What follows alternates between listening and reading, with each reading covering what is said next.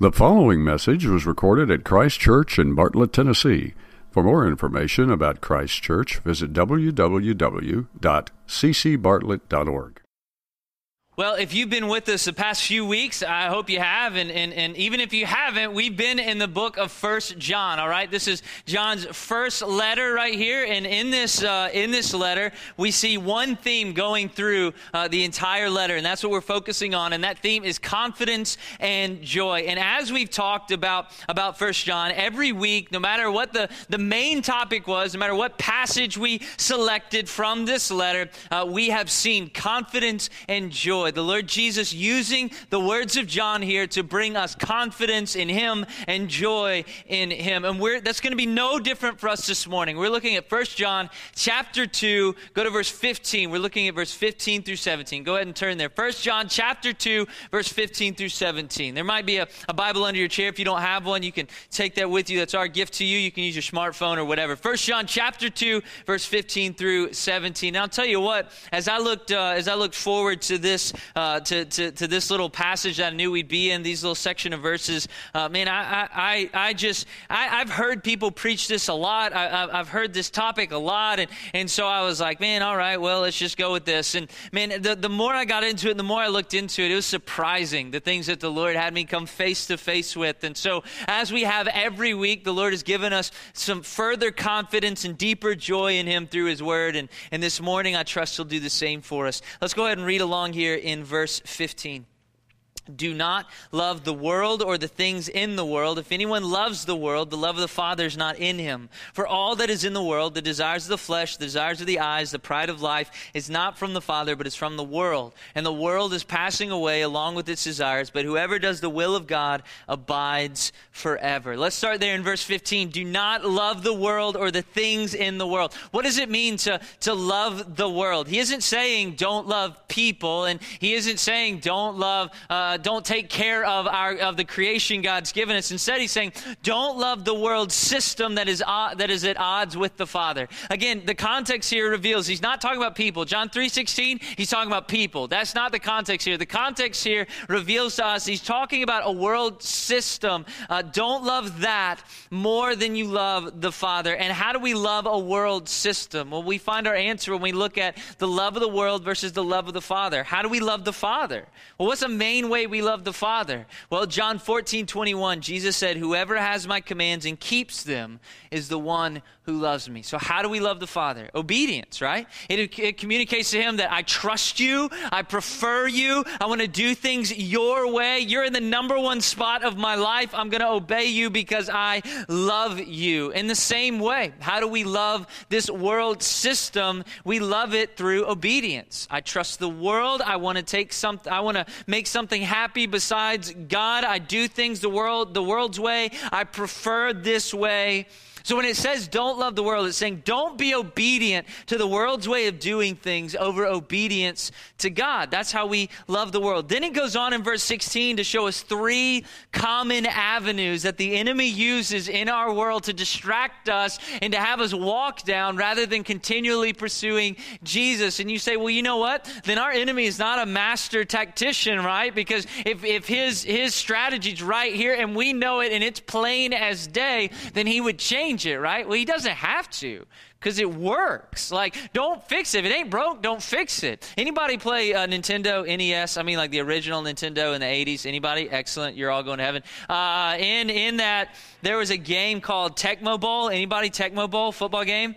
There was one play in 1989, this game came out called Tecmo Bowl, and it was a football game, and I remember seeing it and playing it and thinking, this is the future. It's so realistic. But anyway, like you're this little pixelated man, there was one guy that when my friends and I played it, there was one guy we could not play as. There was a rule. You couldn't use this one player. Anybody know who it is?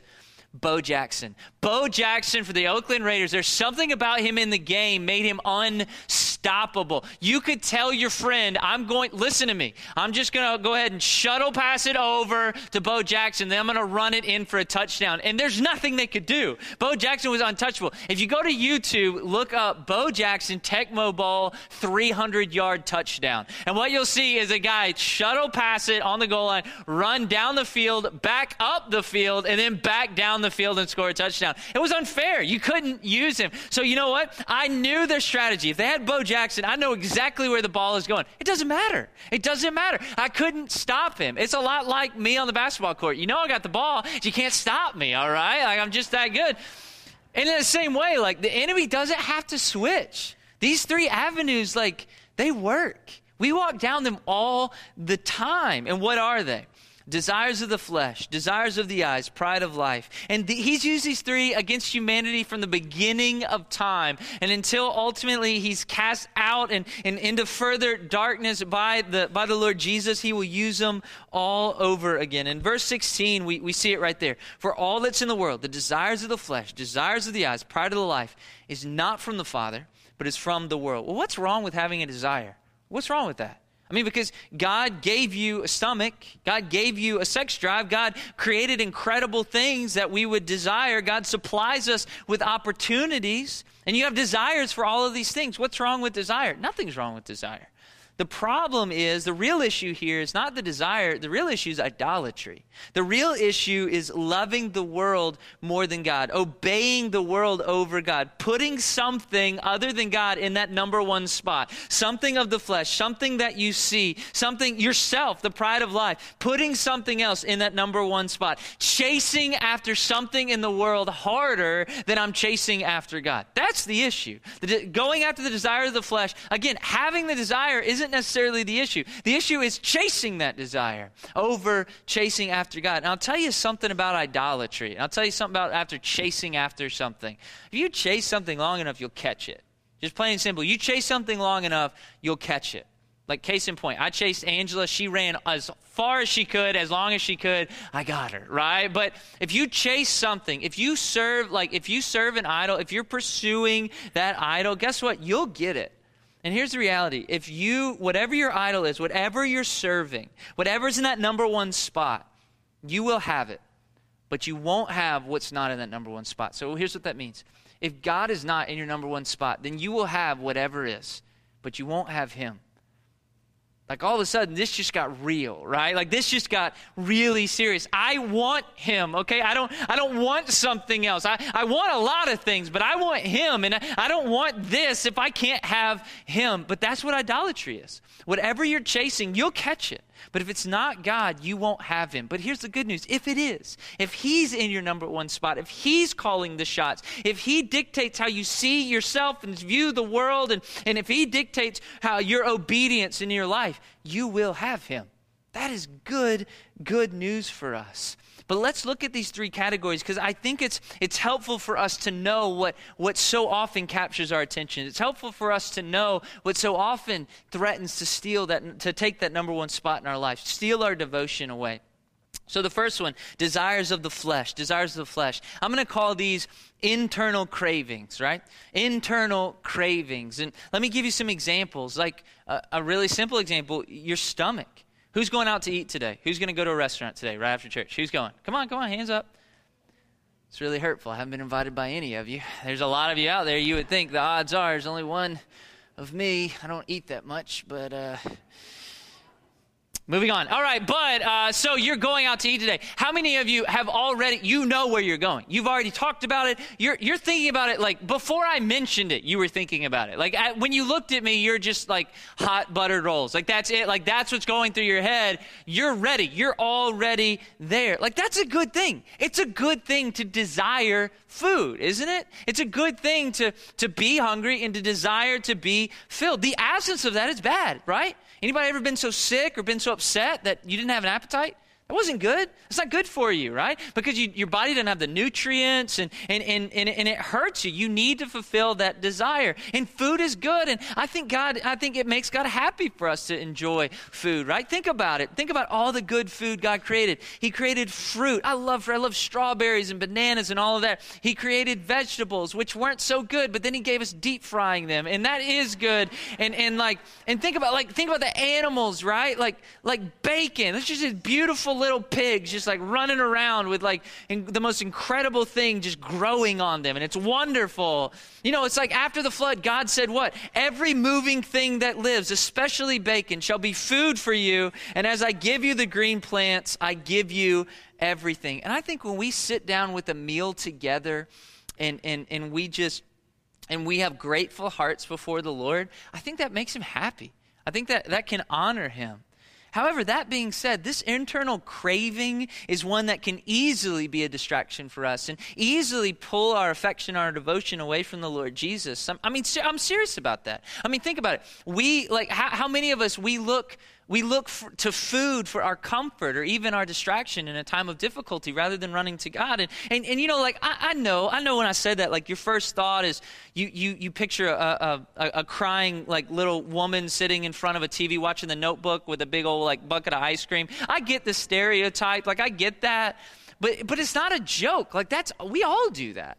We all have a tendency to run to food to comfort us rather than run to our God. I mean, I'll give you an example. Like I have a love-hate relationship with Burger King. Like I love it and it hates me. It absolutely hates me. Like the customer service isn't so great. Forget that. Like the food it doesn't want to be inside of my body. All right. Like I'll just tell you that, but I love it. It doesn't make me feel good. Like it ruins my day when I eat Burger King, but I do it. I love it. Like, I'll tell you, there are times where I'm upset about something or I don't want to deal with something, and I will just drive through Burger King. And, those are the times where I feel like I should wear, like, a trench coat and, like, a hat, like, pulled down low, like, yeah, give me 3 Whoppers. But, like, I'll get a Burger King. I'll go sit in a parking lot and not think about anything else and just stuff my face. And as stupid as that is and as funny as that might seem, sometimes we do that. We stuff our faces instead of falling on our face before our loving Father. And it's true. We can do that. Like the fulfillment of our stomach can overpower our devotion to our Lord. I mean, think about it. We disregard our physical health for it. You know, what I want to talk about is something we call overeating, but the Bible calls it gluttony. And we talk all day in church about don't smoke, right? Or if you're in a Baptist church, don't drink, at least not when other people from our church are around you, right? Like don't do those things. But we don't touch overeating. We joke about it. We just joke about overeating. It's no big deal. Like it is what it is. But it's not a joke. Proverbs 20:20-21 says, don't join those who drink too much wine. We're like, yeah, I'm on that one. Or gorge themselves on meat. Now hold up. For drunkards and gluttons become poor, and drowsiness clothes them in rags. Proverbs 28:7 declares, he who keeps the law is a discerning son, but a companion of gluttons disgraces his father. We're stewards of our body. Your body, you've heard this 1,000 times, your body's a temple of the Holy Spirit. What does that mean? It's not yours. It's not yours. And how we take care of it, and it really shows like as we take care of ourselves, we're an instrument for the Lord to use. How good of an instrument are you handing him? How many of our brothers and sisters stand before the Lord and say, I wish I could have served you better, but I didn't take care of my body, and so I couldn't keep up. I couldn't go serve because I just didn't take care of what you gave me. How many of our brothers or sisters, listen to this. This is a tragedy that I think happens all the time. How many of our brothers or sisters go home early? They go home before they have to because they didn't take care of their bodies. We have to stand before the Lord and say, Lord, I know you probably had so many other joys for me. You probably had so many other opportunities for me to reap eternal reward and do great things for you. But I loved hamburgers too much and I had a heart attack. I loved my food so much that I had diabetes. That doesn't honor the Lord. And we're commanded to practice self-control. That's a fruit of the Spirit of God, is to practice self-control. And isn't it loving to say to the Father, I will abstain from this thing I love so much. I will fulfill this internal craving I have in a way that honors you rather than the way I necessarily want to, because I want to be the most effective I can for you. Isn't that a loving thing? Like a friend of mine is a father and he's overweight, and we were talking about a diet he was going on. And I was like, man, That is crazy. I don't want to diet. I love my family, but I don't want to diet. Like, that is just, that was got to be really difficult. And he says, you know what? I don't want to diet either, but I love my family. And I want to be able to play with my kids. And I want to be there for a long, long time. And I want to take care of my wife. And I don't want to put the burden of my health on them. Isn't that loving? Isn't that so loving to do that? In the same way, we love the Lord Jesus when we say, I want to take care of my body. I don't want it to be a burden that's going to keep me from being effective for you. Lord, I don't want it to cut my life short and to pull me out of doing your work. Lord, I want to bless you with how I fulfill this internal craving. Serious. Like, think about it. We not only disregard our health for it, but we disregard our spiritual health for it. Like, do you fast? Is that a regular discipline in your life? Jesus, pretty much assumed it would be in Matthew chapter 6. He says, when you fast, not if you fast. We should be fasting. You know, Jesus modeled it for us. And fasting is used for humility and for God's intervention and to bolster our prayers and for repentance. I mean, those are all things that we absolutely need. But do we fast? I think that's a discipline that I shy away from because I'm used to being fed. I'm used to fulfilling this internal craving however I want to. And fasting doesn't fit into that, right? Like that's, and I think we're missing so much more than just missing meals. We're missing so much more than what God has for us when we don't fast. You might say, this is crazy. God really cares about my diet? Absolutely. You are not your own. You can honor the Lord with everything that you are, and that means you can dishonor the Lord with everything that you are. This Christian life is a serious business. We can't just say, Lord, I'll give you my time, or I'll give you my money, or I'll give you this, but you can't touch my diet, and you can't touch exercise and all that. You can't put that on me. Yes, he can. We are not our own. He bought me with his blood. I'm completely his. So yes, God cares about your diet. And God cares that you submit the fulfillment of the desires of your stomach to him. Because he's the Lord of everything, even your stomach.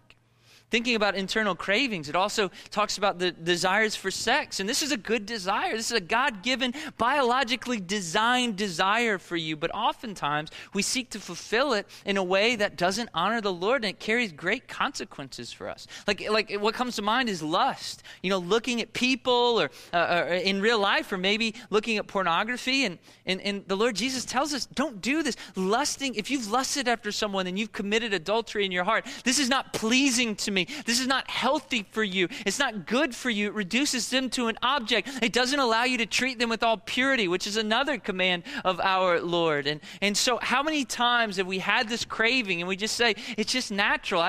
This is how I want to fulfill it. And that's just how people fulfill it. But that's not us anymore. Our internal cravings, we submit to our master. He's our master. Everything in us is his, and we will honor him in the way that he wants us to honor him. So I say, Lord, I have this internal craving for sex, but God, I'm going to look at your word, and your word says that I have to treat everybody with purity, and the only sexual expression that honors you is within the confines of heterosexual marriage. So Lord, outside of that, I will abstain because you're my master, and I want to honor you. And again, this desire isn't necessarily a bad desire. However, following this desire, instead of submitting it to the Lord Jesus and ignoring God's wisdom, it's idolatry. It's idolatry. And you'll not find your joy there. I promise you that. And you certainly won't find the Lord Jesus there. Or I'm talking about another internal craving. How about the desire for comfort? We want to feel good. So sometimes that leads some of us to self-medicate. Rather than dealing with some of the difficulties we deal with and trusting the Lord, some of us drink. Some of us turn to different substances. Some of us, and this is me, we turn to isolation and we turn to sleep. Anybody else? That's me. I want to be comfortable and I want to feel good, and this is difficult and I don't like it, so I push everybody away and I just want to sleep and I just want to block out the world. Again, this is fulfilling an internal craving in a way that doesn't honor the Lord. We want to stay comfortable, so sometimes I'll disregard obedience to what God wants me to do because I don't want to be uncomfortable. I don't want to confront wrongdoing in my friend. I don't want to work on reconciling this relationship. I don't want to talk about Jesus in front of other people. I don't want to make sacrifices sacrifices or my time or my resources for your work? That's uncomfortable. I don't want to do that. I got my plans in place. And again, we think that if I just feel comfortable, if I just fulfill this internal craving, then I'll have joy and contentment. But the joy of the Lord is not found in comfort. It's found in obedience to him. You know, think about all these ways of this internal cravings pulling us away from the pleasures of God. This is how it's been from the beginning. Look at Eve in Genesis 3. It says, "And when the woman saw that the tree was good for food, that it was pleasant to the eyes, and a tree to be desired to make one wise, she took of the fruit, therefore, and did eat, and gave also unto her husband with her, and he did eat." So she saw that the tree was good for food. She had an internal craving. I am hungry. I want that food. There's food galore in the garden for her. There's a way she can fulfill that desire that honors the Lord, but she doesn't want to. She wants to fulfill it in her way. And she trusted her way of fulfilling that craving rather than submitting it to the Lord. And she fell for it. And she moved away from the Lord. And I do this all the time. I also fall for the second avenue, which is desires of the eyes. I call this external cravings. If desires of the flesh are internal cravings, I call this external cravings, things that we see and that we want. And again, seeing something and desiring something doesn't mean necessarily that that's a bad thing. However, it's idolatry when the desire of that pursuit supersedes our pursuit of God.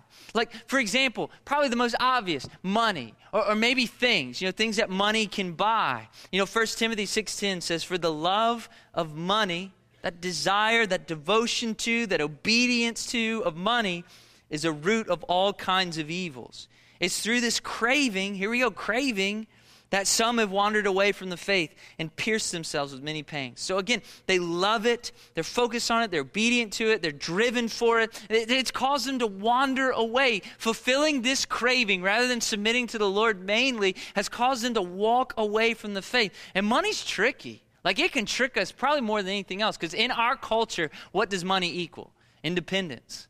I can do what I want if I have enough money. Isn't that true? Like, that's basically true. I can get away with what I want to get away with and do what I want with enough money. Look at the richest people in our country, right? They get away with what they want to get away with. They do what they want to do because they have enough money. Like, what can't money buy you? Like, money can buy you a house, it can buy you food, buy you education, it can buy you friends, not good friends, but it can buy you friends, it can buy you companionship and arguably love, it can buy you medical care, it can buy you all kinds of luxury. What can't it buy you? What do you need if you have a ton of money? It can quickly pull your dependence from the Lord away. Proverbs 30, he says, "You know what? Don't give me riches, because if I grow rich, I may deny you and say, 'Who is the Lord?'" This is certainly an avenue we're susceptible to, where we trick ourselves into believing we don't need to be dependent on the Lord anymore. Maybe not only do you desire money or things, maybe it's people. And what I mean is relationships, which are wonderful that God created. He created us to be relational people. We all have the need to be loved, understood, and accepted. And even Jesus had those needs. And even we saw him fulfill those with the people in his life that he surrounded himself with. And those are good things. But again, the idolatry is when we're so focused on these people, so focused on these relationships. It's our number one goal. It's in our number one spot. This is calling the shots, not God. So you may be so focused on finding that boyfriend or girlfriend or that sugar booger, and that's in your number one spot, or you're so focused on getting married, or you're so focused on having the right marriage, or you're constantly lamenting your singleness, or maybe you're just going from friendship to friendship, believing that the right one is going to bring you peace. And all of these are the same. All of these are preoccupied with relationships, treating them as the source of your self-worth, as the source of your identity, as the source of your joy. And that's idolatry. And this has been all of us at different points in our lives. We're all susceptible to this. Or maybe it's experiences. Maybe you've seen other people have experiences and you say, if I had that, if I could just experience that, oh man, that'd be it for me. I'd be so happy. That'd be so good. That'd be the answer to my prayers, right? If I could just be a mom, if I could just get this job or get into this school, or if they would just say they were sorry, or if I could just take this trip, or if I could be involved in that. And then what happens? You have the experience, and it's either just as good as advertised, or but you know what? That experience fades, or maybe it's just as good as advertised, but there's some hidden costs there. There's some hidden difficulties. Being a parent, it's just as great as advertised. But you know what people don't talk about at the baby showers? How expensive babies are. They don't talk about how everything nice you have in your home will now have Cheetos on it. Like inexplicably Cheetos. It doesn't matter. How do you get Cheetos on my soap? It doesn't matter. It's there, right? And so again, we pursue these experiences and these desires of the eyes, these external cravings, constantly try to lure us into putting our hope and trust there. Eve did it. Again, look at Eve. Back in chapter 3, verse 6 of Genesis, when the woman saw that the tree was good for food and it was pleasant to the eyes. It looked good. It was something desirable. And she knew what God had said about it, but she looked at it and it looked so good. It looked so desirable. She said, if I just get that, I'll be happy. If I just get that, I'll have what I need and what I want. And I do this all the time. I say, you know what, man, if I could just have this, if I could just experience this, then, oh man, I'd be so happy. This would be the absolute best. I know God. How can it get better? What more do I need? How foolish is that? And so we have the desires of the eyes, desires of the flesh, and lastly, we have the pride of life. And this is just the worship of ourselves. This is putting myself in that number one spot. This is being all about my pursuit of my happiness. The number one question in my brain is, how does this affect me? What do I get out of this? How do I feel about this? What do I want? And this is truly at the core of all these desires, isn't it? The desires of the flesh and the desires of the eyes, what are they about? There's a lack of care for God and a lack of care for others. It's about what you want, right? And this couldn't be any more worldly. This couldn't be any more at the core of this world system we aren't to obey. I mean, think about the enemy, the Satan. What caused him to fall from heaven according to the scriptures? What? He didn't want to serve God. He wanted to be God, right? Pride was there. And Eve did the same thing. In Genesis 3:6 it says, and when the woman saw that it was a tree to be desired to make one wise. The verse before it, Satan's promise is, for God knows that when you eat of it, talking about the fruit, your eyes will be open and you'll be like God, knowing good and evil. You will be like God. She didn't want to serve God. She wanted to be God. She wanted to call the shots. She wanted to know what he knows, right? And so there's pride there. And this is all of us. This is absolutely all of us, where we fall for that, where it's all about me, and it's about how I feel, and it's what I get out of the deal, and it's what she did or he did to me, and it's how they can make it right. It's me, me, me, me, me.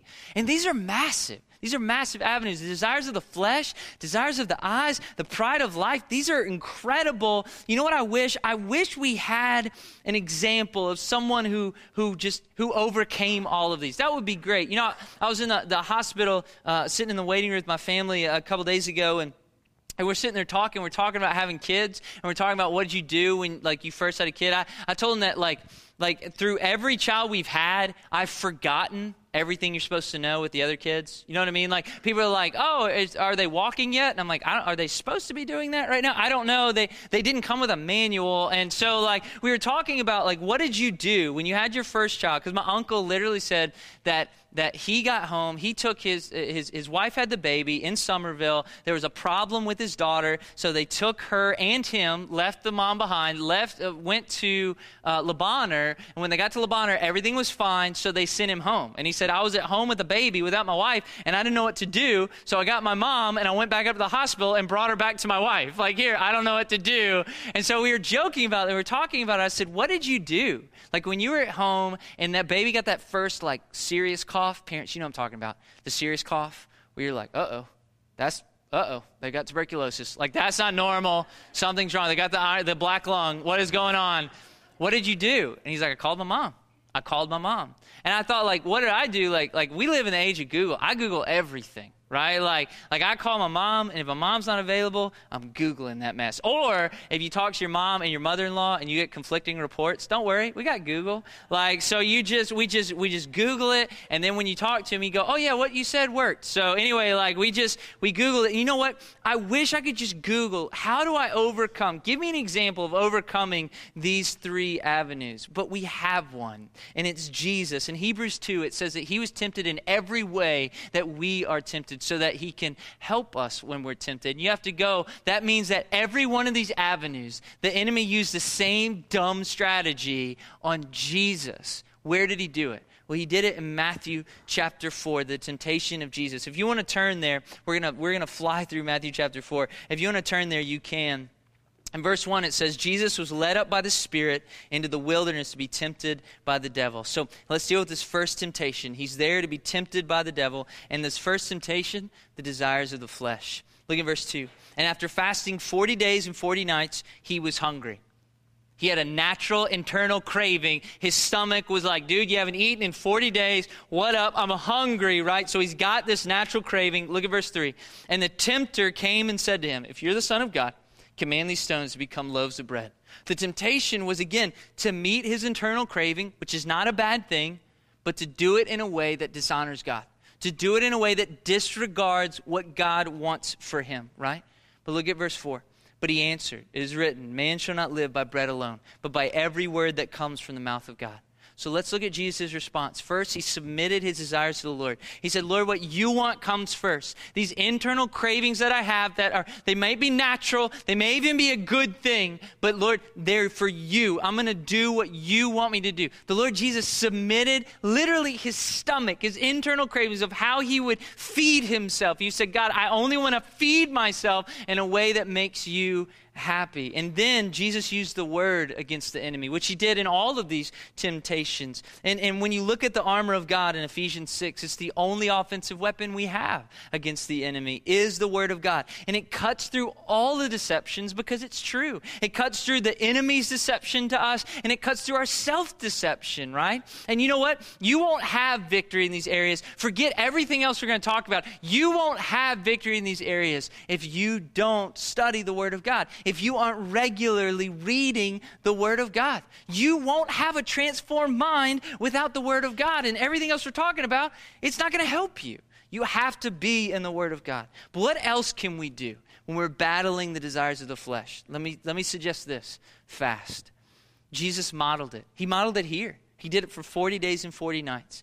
And I would suggest that you fast from food, because it's not only are you following the example of the Lord Jesus, that's always a good thing, but it's such a base, deep desire and follows that biblical example. I mean, if you think about it, think about if when you're hungry, you notice it. There's no ignoring when you're hungry, right? You try to ignore it, and then your stomach makes a right? And everyone else can't ignore it. There's no ignoring it. It's a serious need. And to how loving is that to say before the Lord, like, Lord, I want this, but I'm going to put this aside just to illustrate the depth of my devotion to you and the depth of my desperation to have you. And so, Lord, I'm going to put this aside, and I'm going to seek you in prayer, and I'm going to read your word. I want to see you so bad that I'll give up the basest needs that I have. Now, some of you have medical reasons that you can't fast, and that's fine. Then honor the Lord in another way. Again, give up something like that. So essential to say, Lord, I want to spend time with you. How incredible is that? I'll give you a quick resource. I'm not going to preach on fasting right now. A quick resource for you. A book by John Piper called A Hunger for God that revolutionized my life when it came to this idea of fasting. I didn't know what it was, and this book was incredibly helpful. But one more thing about fasting. My kids they learn to swim, and we have a pool in our backyard, and so we fill it up with a hose, which means that the water came straight from, I guess, the Antarctic. I don't know why that water is so cold, but it is so cold when we fill it up. And it's funny, my daughter loves to swim. She always says, Daddy, I want to swim like a mermaid. I'm like, go for it. And so she gets to the thing, and she puts her leg in, and she goes, nope, and she pulls her leg out, and then I'm like, baby, you got to just jump in. That's what I know it's cold, but you just got to jump in. That's the best way to do it. And so then she stands there, and she just psychs herself up, and she gets the rock going, you know what I mean? And she she's just like, all right, here we go. And then boom, she's in. I'll say the same thing about fasting. You might not have ever done it. The idea of missing a meal, the idea of putting lunch aside or putting breakfast aside or whatever, that might be so scary. That might be overwhelming. Just jump in. Just do it and watch the Lord meet you in a way you've never experienced. Like, tell me I'm wrong. Do that. Like, go after the Lord in that way. Just dive in and watch him meet you. Look at the next temptation, or not the next in that way, but the desires of the eyes. Let's look at the desires of the eyes. Verse 8. Skip down to verse 8. Again, the devil took him to a very high mountain, showed him all the kingdoms of the world and their glory. So he sees desirable things, all the kingdoms of the world and their glory. These are incredibly desirable things. These are things that absolutely anybody would want. Jesus sees them. And look at verse 9. And he said to him, all these I will give you if you will fall down and worship me. So the temptation is to have the world. It's under the control of the devil, and he's offering it to Jesus. And ultimately, of course, Jesus will take control from him. But this temptation is save yourself the suffering, save yourself the death, and all that, and just worship me, and you'll have what you see right now. And Jesus said, be gone, Satan, for it is written, you shall worship the Lord your God, and him only shall you serve. Again, look at Jesus' response. Jesus' eyes were more focused on the Father than they were on what the world had to offer. Although he's looking at the world, although he's looking at the kingdoms of the world, and he's looking at all these things that are desirable, his eyes are focused on the Father. And you say, how do you know he's more focused on the Father? Again, what was his answer? Jesus used the word against the enemy. His mind was occupied with the truth of God's word, so that when the enemy whispered lies into his ears, the word of God fought them back. Jesus' minds were so preoccupied with God's word and the truth of God's word that it literally battled the lies of the enemy in that moment. When he saw those things, when his eyes saw what the world had to offer, his eyes filtered everything through what he knew was true from the word of God. So what else can we do as we battle the desires of the eyes? Well, the desires of the eyes mainly is about greed, isn't it? No matter if it's you want this relationship, this experience, this money, this resource, whatever, it's about greed. So how do we battle that? I'm going to say this, generosity. Again, this follows the example of Jesus, who gave everything for us. We need to be generous with our time and with our resources, with our energy and our emotions, our friendship, our kind words, with everything, with just good deeds. We need to be generous people. May we be marked by that generosity. God dares us to be generous. In 2 Corinthians 9, 6 through 7, he says, he who sows sparingly will also reap sparingly, and he who sows bountifully will also reap bountifully. Each one must do just as he has purposed in his heart, not grudgingly or under compulsion, for God loves a cheerful giver. God says, if you are generous and you give much, you can't outgive me. You will get much back in return. That's an incredible challenge from God. So I want you to challenge yourself to be crazy generous. Don't be like the world. Don't love the world. Love the Lord Jesus. Be obedient to him. Follow his example and be crazy generous. And I don't know what that is for you. You do, though. I imagine you do. Spend some time thinking about that. Lord, how can I be crazy generous? How can I step out in a way I haven't been generous before and see you do crazy, incredible things? Be generous. The last avenue, the pride of life. Verse 5, then the devil took him to the holy city, set him on the pinnacle of the temple, and he said to him, if you're the Son of God, throw yourself down, for it's written, he will command his angels concerning you, and on their hands they will bear you up, lest you strike your foot against a stone. What's the temptation here? Show off. Like you're in front of everybody. If you cast yourself off the temple, the angels show up and catch you. Everybody knows you are who you say you are. Everybody knows you are the Son of God. You'll get all the credit. It'll show your power. It'll garner attention and praise, but it won't honor the Father. It'll only honor himself. This was a temptation to pride. Verse 7, Jesus said to him, again it is written, you shall not put the Lord your God to the test. Again, Jesus responds with the word to cut through his temptation. So what do we do to battle our pride? Prayer. Jesus modeled this. What was he doing for 40 days and 40 nights there in the desert? Praying. He wasn't playing Sudoku or Angry Birds. He was praying, right, before the Lord. And so stay humble before the Lord in prayer. Don't trust your strength. Constantly ask for the Lord's strength in your life. And stay before the Lord about all things. You know, I think there are things in my life that I say, this is a prayer-worthy thing. Like, this is something to take to the Lord, and this isn't.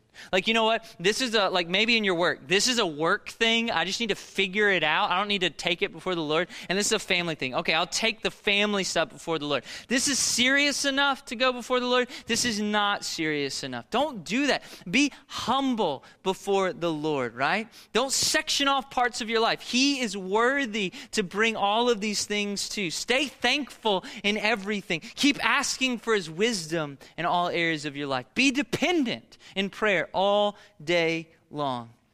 And let's look at how he closes 1 John, this section in verse 17. He closes it with confidence and joy. Look at verse 17. The world's passing away along with its desires, but whoever does the will of God abides forever. So have confidence in knowing that this is a temporary fight. This fight we fight, these avenues that are constantly pulling us away from our joy, they're temporary and they will fade away. Have confidence knowing this is a temporary fight. You're destined to win. And have joy knowing that after this fight, there's an eternal reward. I will watch all of these things that I have hated, that have pulled my attention away, that have stolen my joy, all of these things, I will watch them fade away as I stand with the Father and I'm rewarded with him forever. Have joy and have confidence because we win. We win. Let me pray for us. Lord Jesus, I thank you so much for your word. I thank you for what you brought before us today. Lord, I know that as I dealt with this passage this week, that there were things there that I didn't want to deal with in my own life. There's still things there that challenge me in a way. There are things that Lord, I've believed would make me happy. There are things that I've chased after more than I've chased after you. I haven't submitted certain parts of my internal cravings to you. I've thought, well, this is private, it's personal, it's no one else has to know. It doesn't matter to anybody, but it matters to you. You're my master. In and out, you're my master. So Lord, help me and help my brothers and sisters here to submit everything to you, Lord Jesus. And Lord, help us this week to be people of the Word of God, to be committed to rereading and learning and memorizing and meditating on the Word of God. And Lord, it would be so awesome this week, Lord, if my brothers and sisters this week, if some of them would dive into fasting for the first time. That would be so incredible. And I imagine you have incredible blessings waiting for them as they pursue you in that new way. Maybe others, Lord, they're going to, there are areas of their lives that they haven't submitted to you in prayer, and they're going to dive into that. Lord, thank you so much for that. But help us have the confidence and the joy to respond to you in the correct way after what we've heard here this morning. Lord, as we sing and we respond in song, be honored, be lifted up. Lord, give us the courage to respond the way we need to respond. Whether it's my brothers and sisters need to come and kneel before you at the steps or kneel at their seat or pray together or just sing loud, Lord, may they respond well. If there are people in here, Lord, who don't know you, the Lord, their sin has separated them from you. They don't know if they were to die right now, they would be with you. And they need to be forgiven. Lord, give them the courage to respond. To ask for your forgiveness, to ask you to come into their life, to surrender their life, to say, you are my master now. Give them the courage to step out and to come forward, to come find me, to confess this to me, so that we can pray together and they can experience the new life that you have for them. Lord, bless our responses as they bless you. It's in Jesus' name we pray. Amen.